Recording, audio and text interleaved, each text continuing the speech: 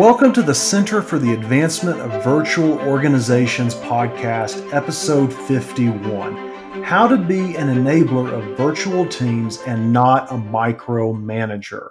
I'm Aaron Brown, Assistant Professor of Business and Finance at North Central University, and today we're joined by Carl Manello. Carl is a Senior Leader for Process Improvement and Program Management. Today, our discussion will focus on virtual teams and how to generate clear deliverables for team members. Welcome, Carl, and thank you so much for taking the time to come and chat with us. Well, thank you for having me, Aaron. I'm very excited to be here. So, Carl, in previous episodes, we've been talking about things unique to businesses and organizations operating remotely or entirely virtually. Now, more than a year out from the global shift to the virtual workplace, people have become more accustomed to video conferencing and Zoom and other platforms. But as we explore returning to the office and hybrids of in-office work versus remote environments, it seems to me that I hear more questions around how to hold team members accountable. So with that said, Carl, you serve as a Senior Leader for Process Improvement and Program Management. And today you're here to share more about forming virtual teams. But to get us started, can you tell us just a little bit about yourself? Sure, Aaron. I'm currently a senior consultant with Transforming Solutions, and I've got over 30 years of experience as both a consultant and as a corporate employee in individual contributor roles as well as senior roles. This is, I think, my fifth tour of duty as a consultant, and I'm jumping back and forth between consultancies and corporate America. I've worked at 5 different corporations. I've had the benefit of leading numerous local teams, but as well as teams that have both national and international footprints. Wow. So just to dive right in, I've never interviewed anyone for a role in an organization, and that interviewee say, I could really benefit from some good old-fashioned micromanagement. I really think that's a management style I've been missing out on. So, I say that tongue-in-cheek, but in your leadership via virtual teams, what are practical steps you utilize to manage instead of micromanage virtual employees in order to do what is right for the organization? Yeah, that's an interesting point, Aaron. Nobody does want that. I believe what most employees want is to do the right thing. And as a born pragmatist and maybe a little bit of a skeptic, I think even that was hard for me to come to understand is, for the most part, in the workplace, we've got mature, skilled, capable adults who want to do the right thing. What it boils down to, from my perspective, is engagement and enablement. Engagement is helping a team feel that they're involved, that they have a voice, they can make a difference, and that they're valued. Enablement's about giving them the tools and the backing they need to get their job done. Micromanagers don't do that. They're there to be task managers, oversee you, usually with a whip, rarely with the carrot, and make sure you're doing what you're trying to do. I didn't enjoy that, and I've tried very hard in my roles, whether it's virtual or on-prem, to treat my teams with the respect by providing the engagement enablement they need. That's awesome. So it sounds like what I'm hearing, for those of us who geek out on leadership theory, it's a transformational approach to virtual teams as opposed to a transactional approach to virtual team management.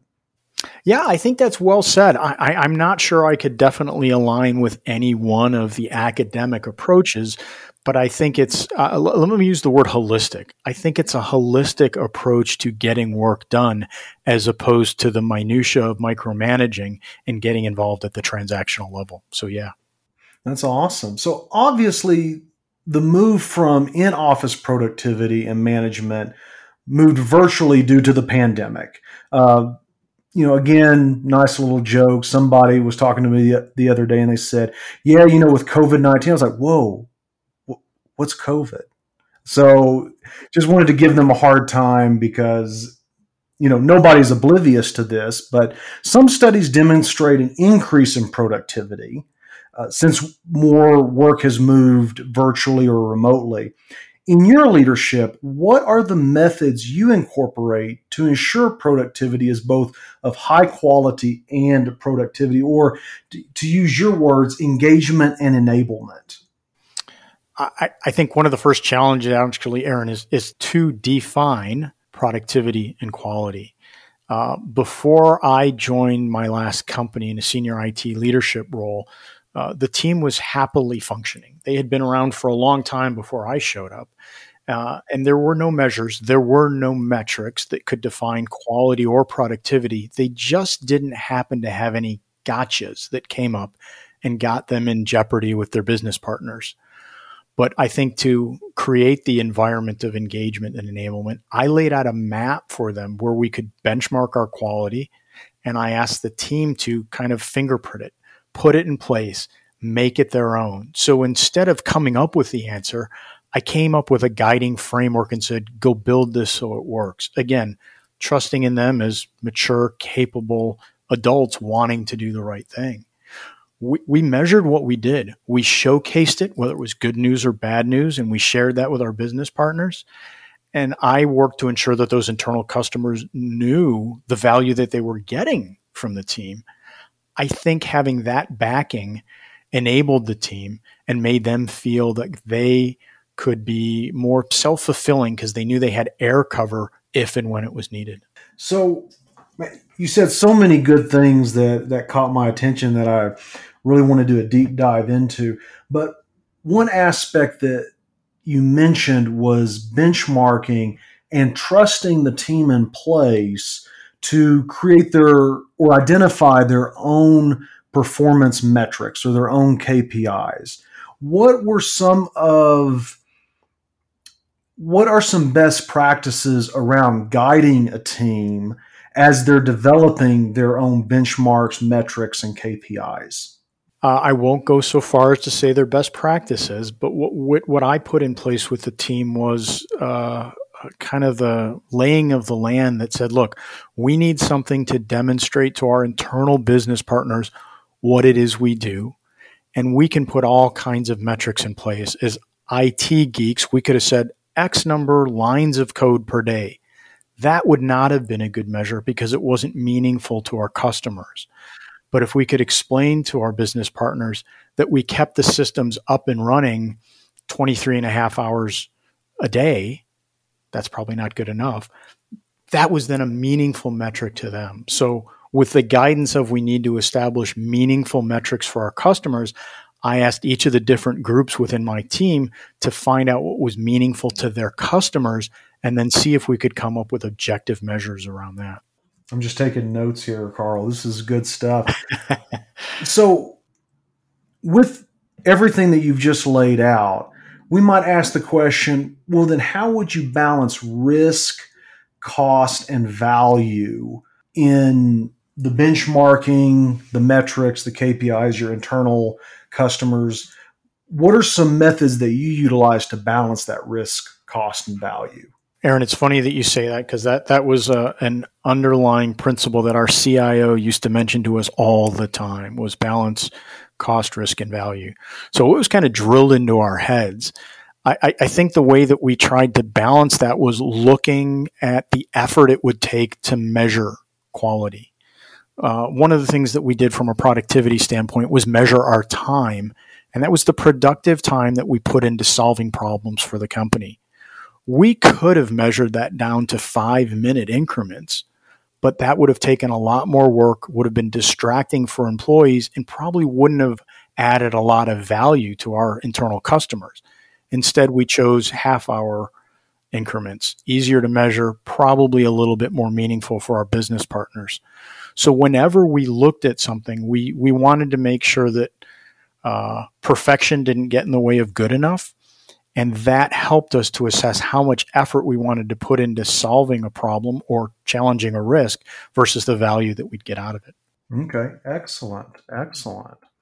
So I want to circle back just a little bit to what some might consider leadership and company culture ideals.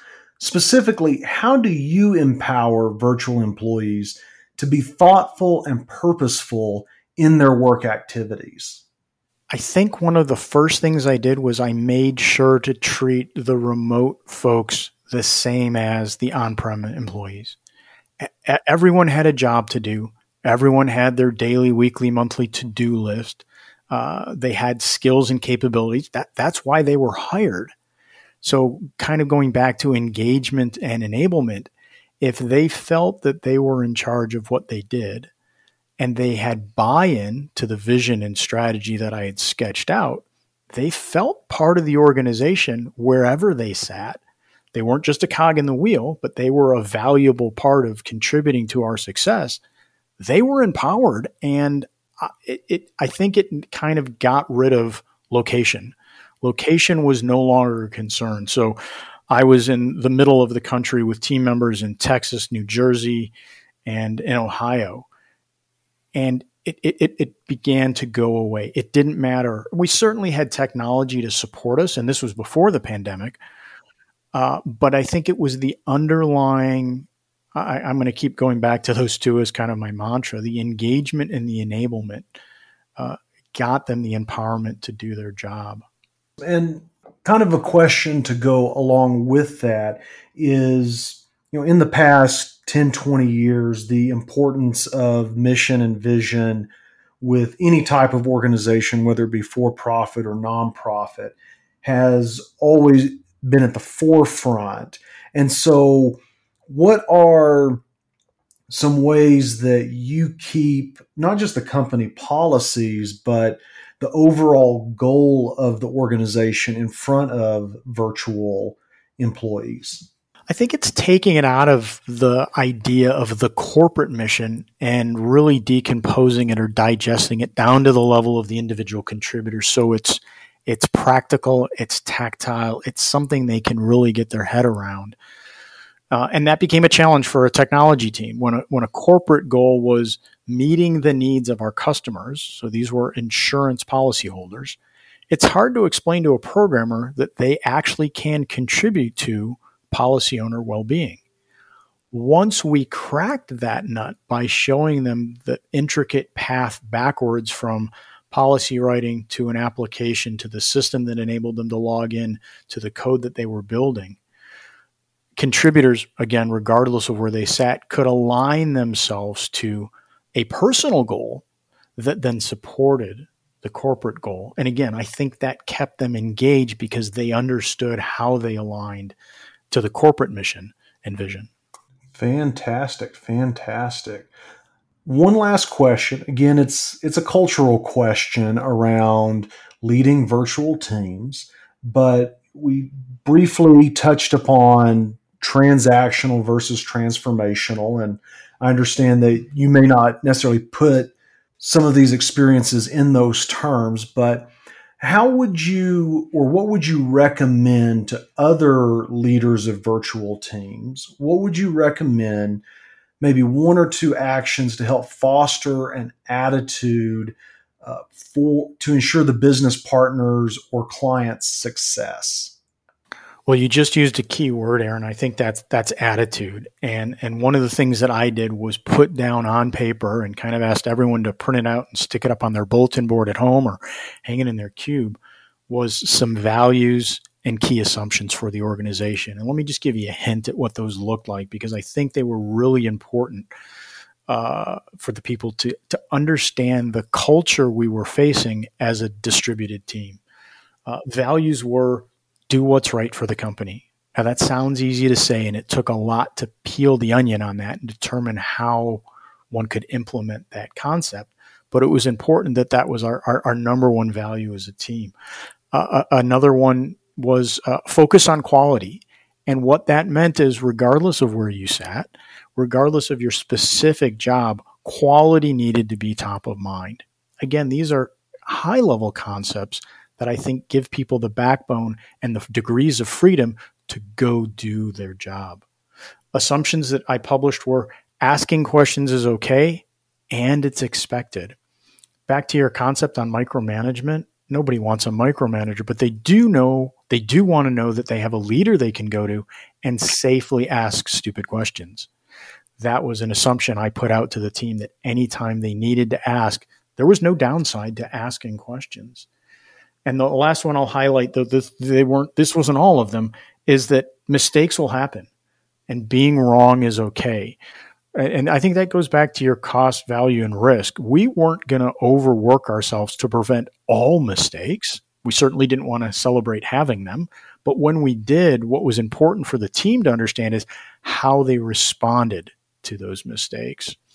And these assumptions and values enabled a very distributed team that was national to come together and work in a unified way that got us to be very successful with our business partners. That's awesome. That's awesome. I love those answers. One thing I say from time to time is that if you work virtually, it feels like the metaphorical or proverbial water cooler is missing in the workplace, that you don't know exactly who you can walk down and waste your time at the water cooler with and ask questions or, foster those relationships. So I think these steps are phenomenal for people who are working in a virtual environment. So with that said, Carl, you've given us a ton of great information today that points us in a great direction with virtual teams. Are there any additional pieces of advice or bits of wisdom you might leave with us today that would pertain to managing virtual organizations? I think the key takeaway, Aaron, is the challenge is really incumbent on the leader to understand, provide trust, and try to treat the virtual team just as they would an on-premise team. If they wouldn't be walking the floor every 5 minutes looking over people's shoulders on-prem, they probably shouldn't do that to a virtual team either.